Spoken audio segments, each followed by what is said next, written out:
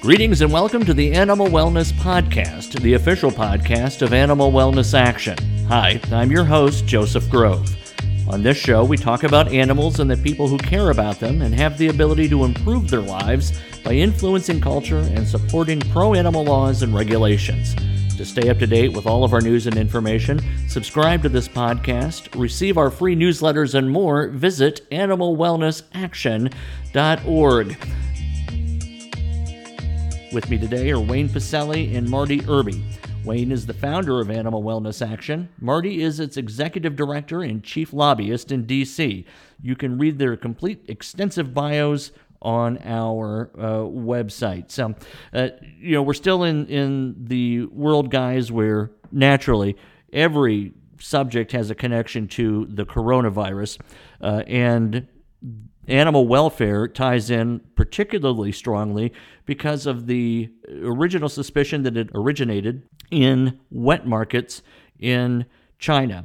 Now, of course, I think the CDC is at least doing an obligatory bit of research on whether there may have been a laboratory connection. I haven't read anything credible from any serious journalists yet that suspect that it originated anywhere but in the biological world.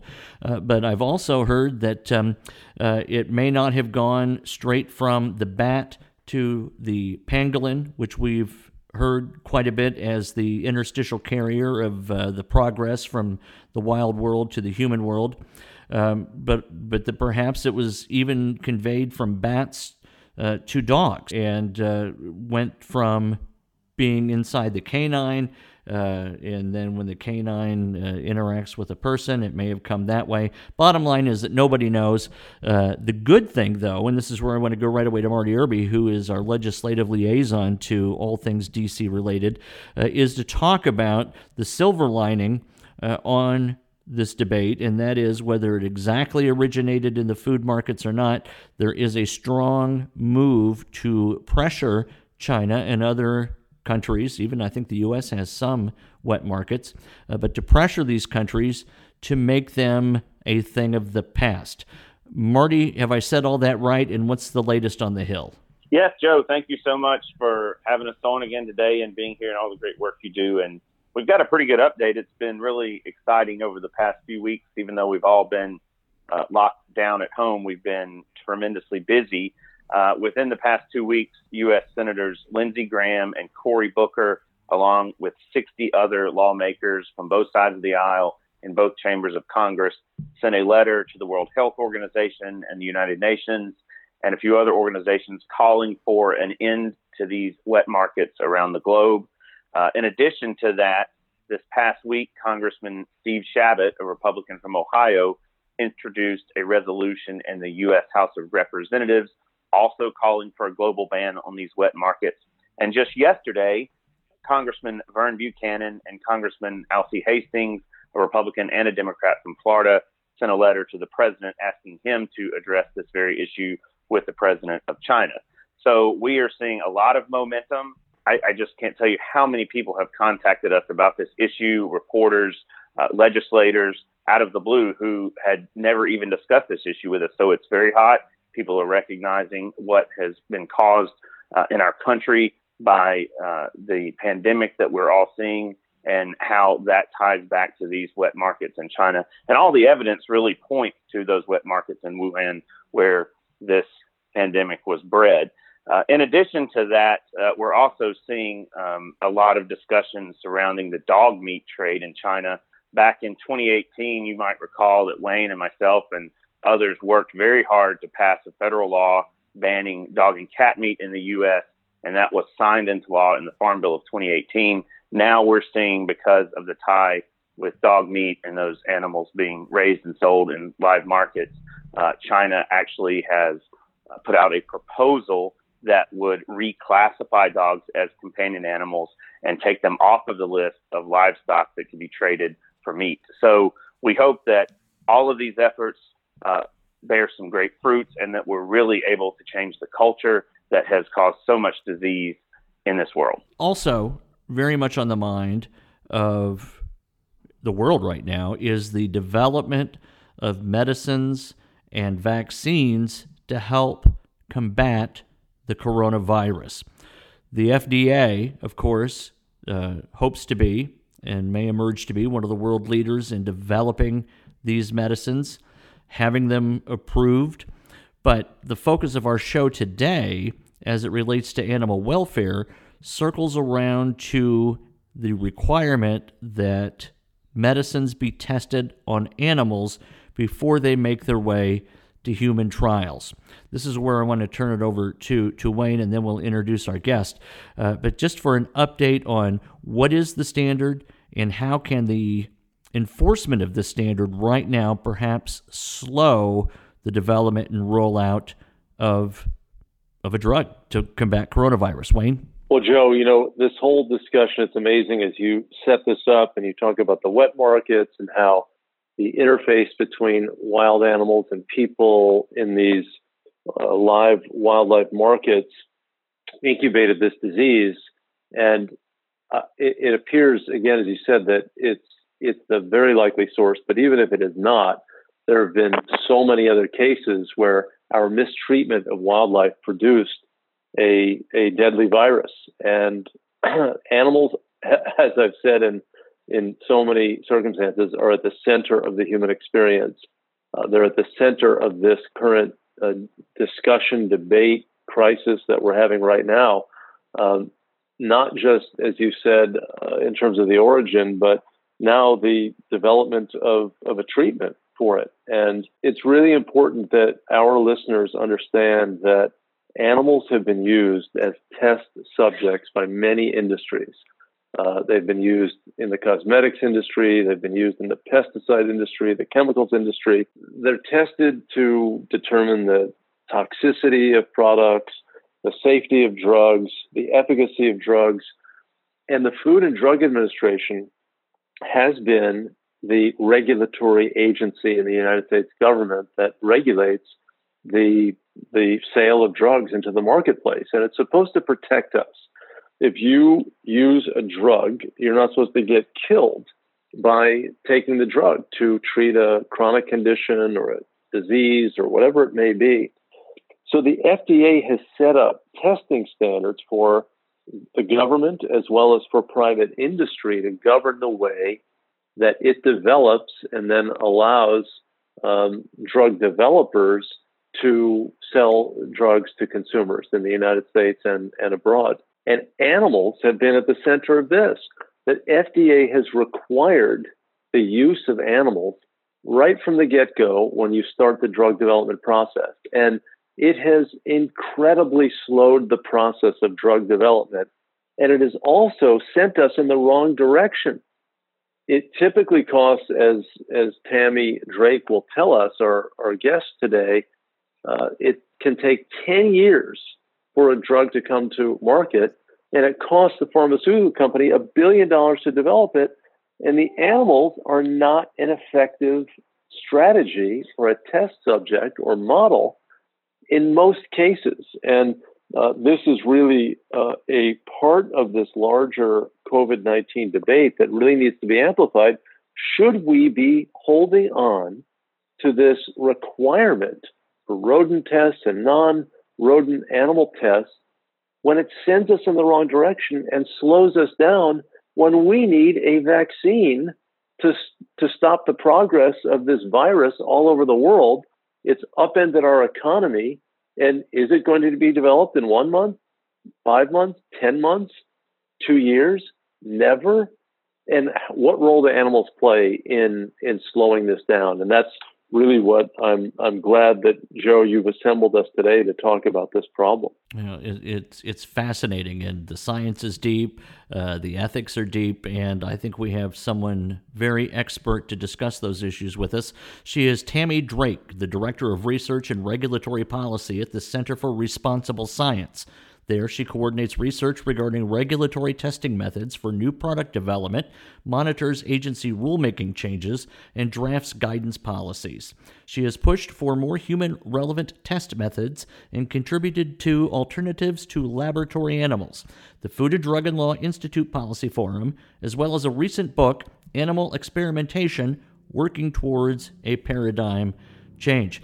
When Tammy, so glad you're here. Thank you. Let me welcome you first. Thanks for having me. One of the things that I found it very difficult to explain to people when I first became active in animal welfare advocacy is the matter that animal testing is something that needs to go. We have images, I think many people do, when we talk about helping animals escape the torture, the processes that they're expected to endure in laboratory environments. We think of those, but then at least I did, even before I got into this, we imagine a child in a hospital bed needing a medicine. We imagine our parents needing a medicine. And how in the world can we possibly say that our children, our grandparents, ourselves ought to be subject to increased medical precarity if alleviating that takes only some animal testing? But one of the things I learned researching this is that adverse reactions to drugs are the fourth leading cause of death in the United States. 128,000 people die of adverse medicine reactions. So we're doing all of this testing on animals. It doesn't seem to do what it's supposed to do. And my question to you is this a paradigm that in fact has met its time to end? I hope so.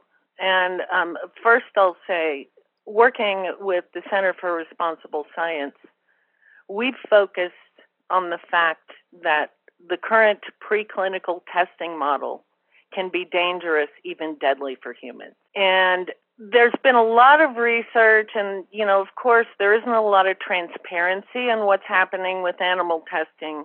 You can go back and look at once they're approved by the FDA, you can look at what kind of testing they did. A lot of really smart people have been doing systematic reviews of approved drugs that have had subsequent adverse reactions in humans, and they look back to see if the animal data showed that same adverse reaction in humans. And, it didn't happen. It does sometimes, and sometimes when a drug will show toxicity in animals, it may show toxicity in humans, but there's no reliability.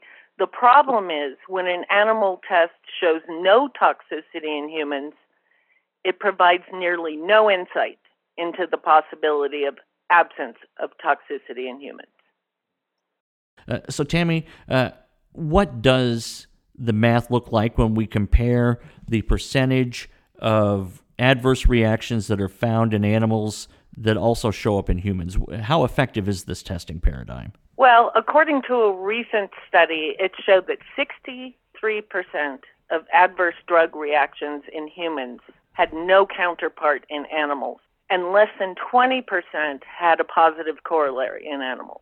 So why then do we hold on to it? It seems to me a no-brainer that things have got to change. Has it been perhaps that we've not had anything that's any better? But I suspect that's changing. Why are we doing this still? It's definitely changing. There are human-relevant test methods, which we can discuss: organ-on-a-chip models, human-on-a-chip models, many different human-relevant test methods, which is important. We want to focus on human biology if we're trying to find out if a drug is safe or effective in a human. The problem is the regulations in place right now with regard to new drugs and vaccines are 83 years old. They haven't changed. They require animal testing prior to clinical trials in humans.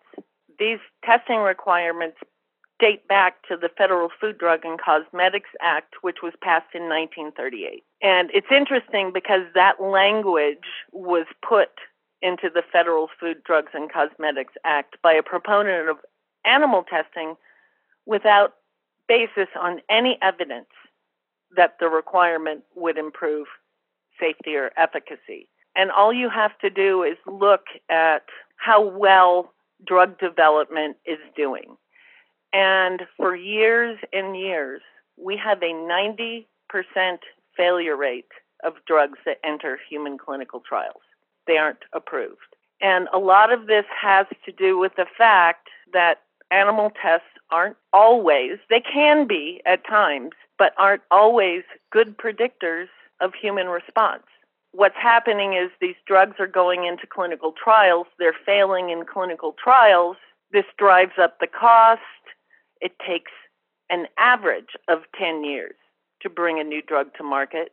And if you factor in the cost of the clinical failures or withdrawn drugs, the cost is an average of around $4 billion and could reach as high as $12 billion. And we know that cost is passed on to consumers. That's a big problem, high drug prices, but we're now in the biggest pandemic we've seen. We're in a hurry. We can't afford the time it takes to use models that aren't predictive of human response. What would the elimination of animal testing do, for example, to that 90% rejection rate of applied for FDA approval? What would it do for the 10-year time window? Well, I've never looked at an actual projection and model, and I do have to say animal tests will not be eliminated outright. It's going to be a stepwise process to introduce the human relevant, which many of them exist already. But it would be much quicker, cheaper for drug developers to use the non-animal human relevant tests. And you're going to get better results in clinical trials, so you're not going to have the clinical trial failure, so you're probably going to cut it in half. Well, it seems like a no-brainer then. Joe, it's Wayne. I want to interject. We expect rational decision-making when we're presented with a set of facts. And these facts indicate that animals slow down drug development. They send drug development down the wrong path often, and they're enormously expensive. You would think with the availability, as Tammy indicated, of human relevant testing methods that are more reliable, faster, cheaper, that the regulatory system and the private industries that are covered by that regulatory framework would all rush in this direction. I've learned through the years in working in Washington, D.C., that perfect rationality is not the way things play out. And I remember, from the history books when Dwight David Eisenhower, our president for most of the 1950s, himself a general, who was instrumental in our winning World War II, warned people about the military-industrial complex. And I think that there's, a pharmaceutical complex and a lab animal breeding complex that's slowing this down. I think a lot of people are steeped in this method. A lot of the scientists are trained in laboratory animal use, and they're less familiar with the newer strategies and new technologies. I also think that there are a lot of commercial forces that want this to stay this way, like Charles River, which is a major breeding laboratory for animals, Covance, others that are in this business. And I think that, in the broadest sense, while we look at our history as Americans and we see incredible change in the realms of transportation, telecommunications, computing, so many different areas, we think, oh my God, we're not the same society now that we were 70 years ago. I mean, when you think about early vehicles versus electric vehicles and so many things, but people get into a rut. And I think we're in a rut on this. And what we're asking people to do is look at the data, look at the expense, look at the number of people dying because they're not getting treatments because we're stuck in this regulatory framework that is more a check the box framework than it is an actual, health delivery drug development program. So I don't know, Tammy, if you disagree with me or agree with me or want to expound on that, but I think this is a classic case of irrational behavior. Exactly, Wayne. I mean, there's a lot of self-imposed barriers of all the stakeholders. And like you said, people with vested interests, the contract research organizations, lab animal breeding enterprises, they're really entrenched views. People who've been doing animal testing, it's the only thing they know. They've always done it this way. Sometimes they're complacent. They're skeptic. They're not sure if this will work. The FDA needs to encourage the use of modern technology. And in fact, they are working, they are collaborating with some of the biotech companies that are developing these models. They've actually put together their own roadmap for predictive toxicology, but it's bureaucratic red tape and it's not moving fast enough. And why can't we, especially in this pandemic, and when they tell you we're going to have a vaccine in a year or two, that's absolutely not going to happen. I hope it does. I hope I'm wrong. The average length of time it takes to develop a vaccine is 7.5 years. A report came out by a company that uses machine learning to forecast the probability of success for drug candidates in clinical trials. And they looked at 2 vaccines that are currently in clinical trials. One is Moderna, which we've all heard about, that started clinical trials last month before doing preclinical animal tests. And their analytics says they have a 5% chance of success, and it'll take 5.2 years. The other one has a 15% chance and will take 5.5 years. Why the FDA isn't pushing for everyone to get together and let's use better tools?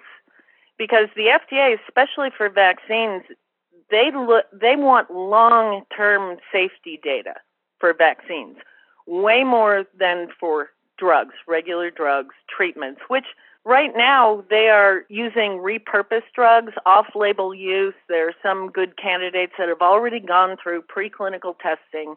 They're in clinical trials, and maybe in 2 years they'll be approved for wider use. They're using it on very sick people right now that currently have COVID. But the problem is they're telling, not the FDA, but I'm hearing it on the news daily, that we're going to have a vaccine maybe in a year and a half.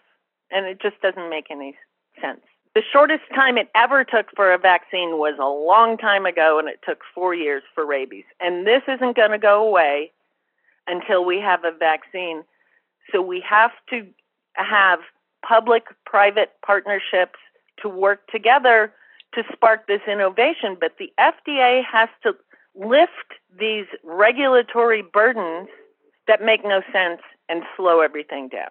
Well, Tammy, you told me, again, this is Wayne, that there was never a vaccine developed for SARS, which became an epidemic. It came. And they're using the same.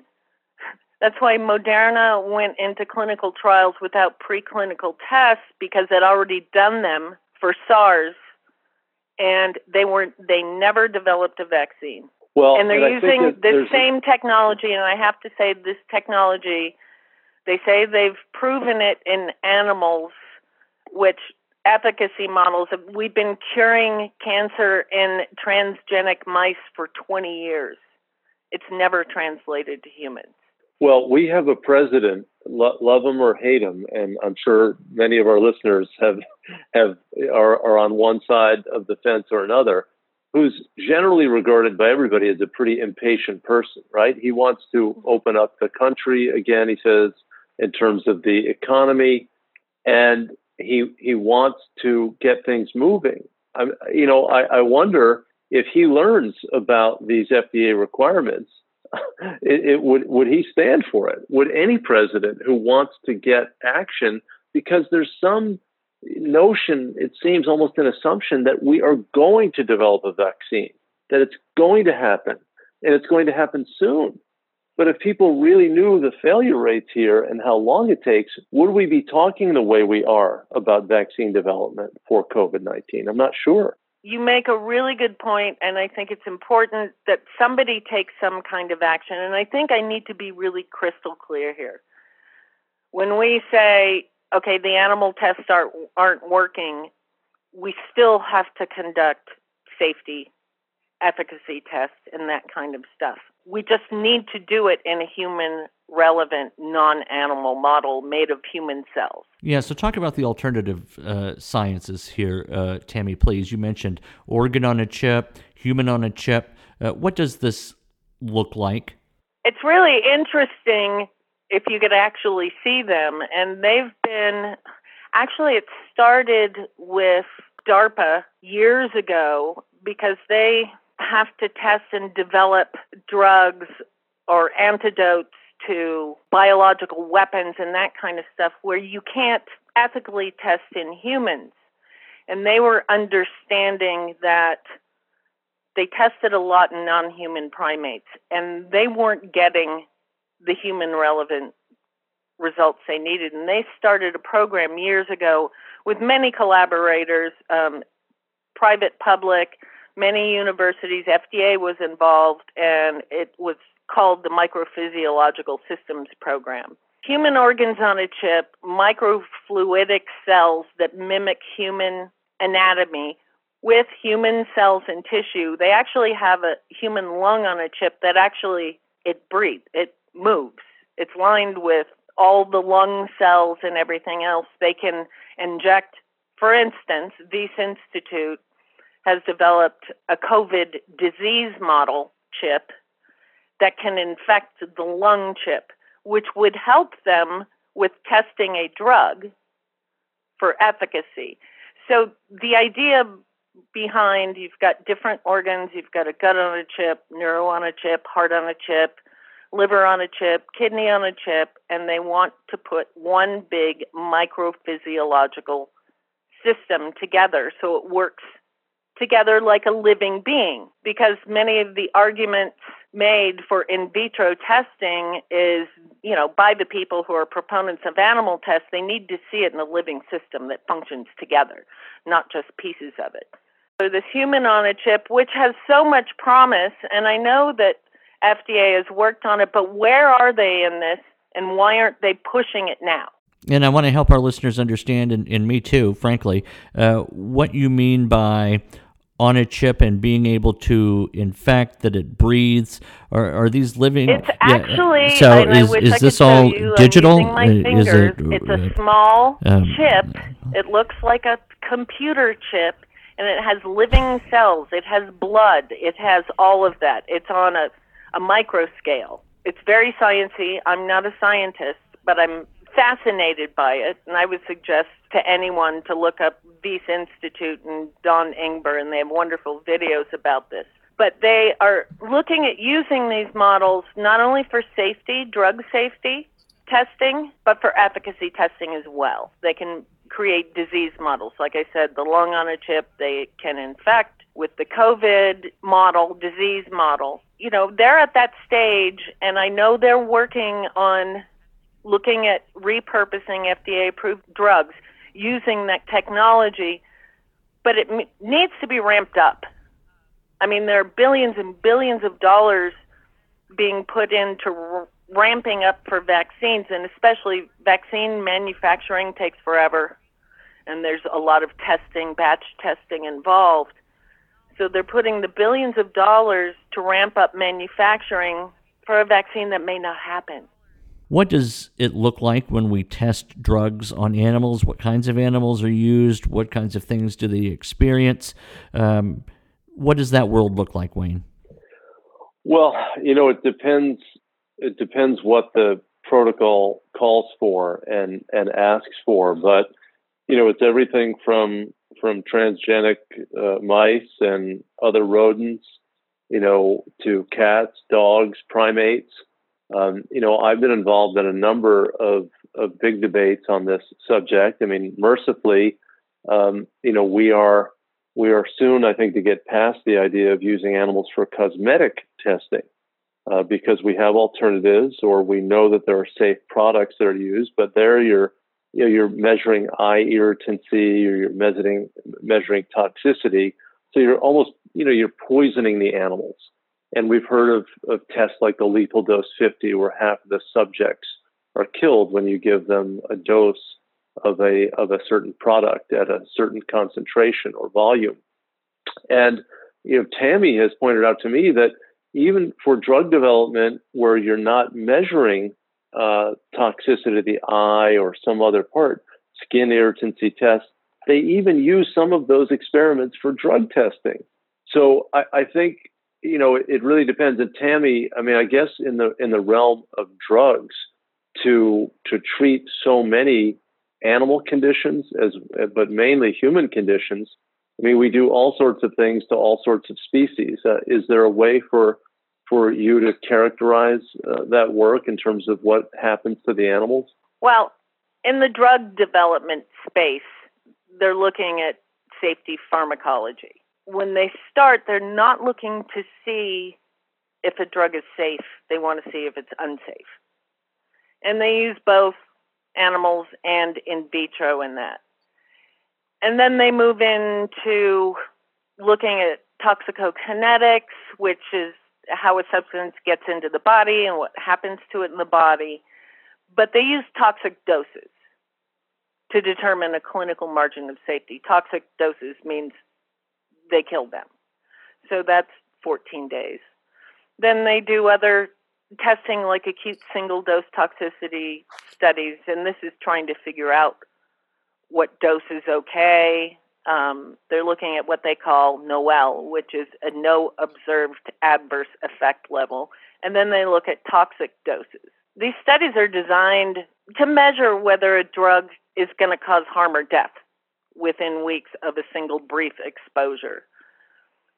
And if they do it in a rodent, they do it in a non-rodent. And it's interesting. You take a rodent, then you have to determine a human dose from that. And they extrapolate by weight. So it's interesting. They do repeat dose toxicity studies because they're looking at how long is a person going to take this drug? How long is a clinical trial going to last?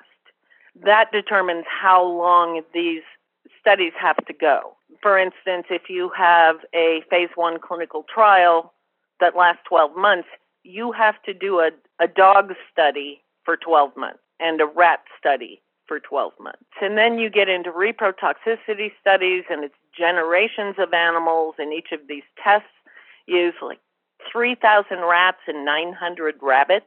And then other things they're looking for, of course, carcinogenicity. Is this going to cause cancer? And it lasts a long time, and it uses a lot of animals. It can last 2 years. And large amounts of rats and transgenic mice. But it's really hard to know how many animals are actually used in drug development. Animal use has to be reported under the AWA and everything else, but it's not broken down by industry. But we do know that approximately 80% of all animal testing is used for pharmaceutical testing. And let me just add, Joe, there's a lot of information that's packed in there from Tammy. And when she says AWA, she's not meaning Animal Wellness Action, but she's meaning the Animal Welfare Act. Sorry. And the situation with animals is so complex. It's quite hidden. But I want to just go back to the big picture again as well, that when we see these ads on television for many of these drugs that are being sold commercially, and they list the side effects, it's not as if this existing process, as elaborate and time-consuming as Tammy has detailed, necessarily protects us. People take drugs and people die from taking these drugs all the time. They're adverse effects that diminish our quality of life. So again, I'm for safety testing. I think we should have a rigorous scientific program for safety testing and efficacy testing to test that the drug actually works in the way that it's supposed to in relieving a condition or curing a problem. But this system is so poor at this point that we have a tremendous number of people who suffer as a consequence of taking the drugs. And Tammy, I hate to keep throwing it back at you, but you've got some big picture numbers on that, don't you? About what the human consequences of a system that's grounded on using animals for human conditions really produces. Well, yes. I mean, we've got the situation with adverse events to drugs taken as prescribed. It's not somebody taking too much of it or something like that. It's the fourth leading cause of death in the U.S. Almost 2 million hospitalizations a year.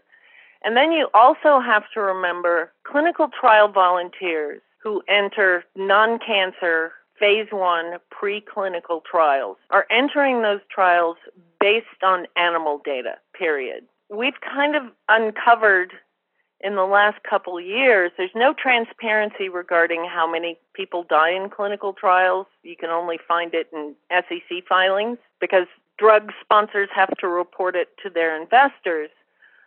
We found by looking at SEC filings over a period of 4 years, 200 treatment-related deaths in clinical trials. Now, people die in clinical trials because of disease progression, that kind of thing. This isn't that. This is the drug that they're testing, killing them.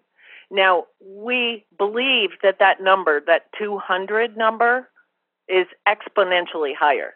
FDA is not required when they find out about someone dying from a toxic drug in a clinical trial, they do not make that public. They are prevented from doing so because it's considered a trade secret for the pharmaceutical company. So here we go. It's dollars over humans. It's a problem. I was reading a piece of literature put out by the Center for a Humane Economy, and I want to ask you about that, Tammy, because I believe your group's partnering with them, talking about the drug Vioxx that came out as early as 2004, or that's when it was withdrawn from the market. 6 different animal studies showed that Vioxx was actually protective against heart attacks and vascular disease, but lo and behold, among humans, it caused about 320,000 heart attacks, 140,000 of them fatal. And that, I think, is to me just an excellent example of how we can have animal tests say, not only is this okay, it's good for the heart, and then you have over 250,000 people have heart attacks. It's very, very disturbing. What you said, just I think that's probably what I'm going to remember most from this, is that it's a trade secret. It's almost like the formula for Coke. You know, it's a trade secret. We can't tell you how many people we killed in order to get this drug to you. That's a trade secret. Let me pivot to ask you, please, about your partnership with the Center for a Humane Economy. What's that work going to look like, and where are you with it? We're really excited about it. And the Center for Responsible Science we've been around since 2012, and we are laser focused on this issue. We don't look at EPA testing, cosmetics testing. We're looking at FDA-regulated testing for drugs and devices. I think the talent coming from the Center for a Humane Economy is really going to kick this into overdrive. We've worked really hard. We've done the Administrative Procedures Act due diligence. We've petitioned FDA with co-petitioners to change the regulations. We've submitted 3 citizens petitions. That's how you have to ask the FDA to do something. You can't sue the FDA. You have to do this, and then they tell you if they're going to or if they're not going to. And with Wayne's expertise and his team's expertise, I think we can get more attention and more movement, and it really has to happen. And I think legislative support is so important. This has to be changed, and the biggest wake-up call landed in our laps, and it's COVID-19. And I think with the teams working together, we're going to get this out more broadly and really bring a lot more stakeholders in. And thank you, Tammy, for saying all that. And I just want to underscore, Joe, that we're in a crisis situation. People are dying every day. People are getting sick, and the governments of the world have taken unprecedented social distancing steps, which have really radically reduced the amount of economic activity in the world. I mean, this is an extraordinary circumstance. And social distancing can only get you so far. A vaccine is the way to really address this issue, kind of like we dealt with smallpox or polio. And they remain issues, but the vaccine development was crucial in arresting the progress of these deadly diseases. This system is now built to fail. FDA requires drug makers to jump through so many hoops. It takes so long. So when you have an emerging infectious disease and you have this incredibly burdensome, very long drawn out regulatory framework that you've got to contend with, it's just not a match for what the world needs to do when you have a crisis like this. So when Tammy says something's been, that this circumstance really is an opportunity for reform, I agree. We cannot wait this long. We've got to have the best science. But I think what the Center for Responsible Science has been saying is, they may or may not have strong views about animal testing from a moral perspective, but they're saying from a scientific perspective, we should be using the best science. We shouldn't be obligated to use animals when they can't even get the disease, when they're not good models. And when we've got alternatives that are human-based models, like an organ-on-a-chip program that can be very crucial and work very efficiently and effectively to get us where we need to be in terms of drug development. Marty, I come to you with all things legislative. What is your perception of how the House and Senate writ large, and I know this is, maybe an impossible question, but do you get a sense that there is anything like an appetite for reform in this area in your conversations with people? Well, it's interesting you asked that. I haven't had any direct conversations with legislators about this particular topic with the FDA, but back 6 or 7 years ago, the very first bill that I worked on and got passed through Congress and signed into law was the Sunscreen Innovation Act. And it was a bill that called for FDA to speed up their approval of sunscreen ingredients because so many people were getting cancer. And at that time, and I know since then, there have been a number of members of Congress who really want to push on FDA to speed up things across the board in all areas and eliminate a lot of the different types of testing and policies that they're currently utilizing. So I do think there probably would be an appetite just knowing from that past experience. I want to say, Joe, that, the AIDS crisis of the 1980s, Anthony Fauci, who's been, the medical face of so much of the communication strategies on this issue and promoting social distancing, the director of the infectious diseases program at NIH, he was very, very severely criticized by AIDS activists who felt like, family members, friends were dying while, the government and its research programs were checking boxes. And he said at some point, it was the activist that changed his mindset, that he was viewed as evil and he was viewed as the impediment. But he realized that the government needed to do something differently. And that's when some of the work in terms of AIDS research and treating AIDS turned around. And we need that sort of turnaround among scientists within the universe of drug makers. And we need to get the pharmaceutical companies and the FDA and so many of the other players in the research field to recognize that, we need to get something done quick, and we need the best science, and we shouldn't be bound by these archaic rules that have been around for 70 or 80 years and have sent us down the wrong path in so many cases. Yeah, there's a terrific article in the current New York Style magazine that looks at some of the founders of ACT UP and how they pivoted from the grassroots demonstrations that were so, in the characterization of many, outlandish, to actually getting in there and partnering and being a part of the solution. So as the ACT UP anniversary comes about, Dr. Fauci is mentioned in the story, and that's what it takes sometimes. And perhaps not only when we look at the slow pace of medical advances owing to these FDA strictures, but as we look at issues regarding income inequality, national health care, it'll be really interesting to see what evolutions, if not revolutions, are fomented by this crisis. I'd like to be optimistic, but I have to say I'm not terribly. Tammy, I'll turn it over to you for final thoughts. I think the most important thing is knowing the crisis we're in and what Wayne was talking about. It's a global crisis. It's an economic crisis. It's the worst thing we've faced. And as the experts say, it's not over until we have a vaccine. That's not going to happen quickly. So what needs to happen, we have to do what we can do, and that's get the FDA to change their regulations, change the definition of preclinical testing to be the test that is most predictive of human response. And we need to get a public-private partnership, all the scientists together, and to start using and tweaking. And if they can't find a human-relevant model for a specific need they have, let's create it. Let's have a Manhattan Project. It can be done, and it can be done a lot quicker than waiting 5 to 15 years for a vaccine that may not happen.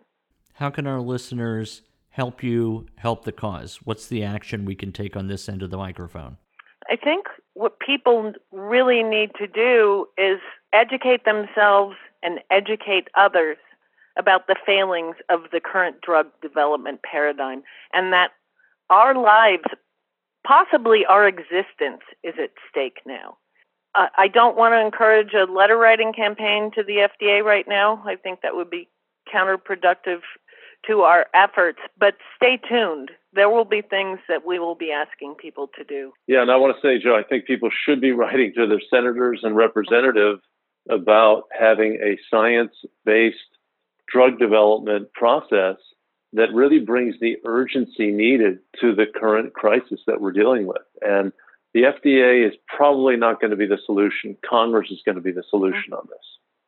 I agree. You know, this is our 12th episode, but I think the topic today, the issue you bring up, Tammy, is by far the most impactful. So I'm really grateful you took time out in what I'm sure is a very busy time for you to come visit with us.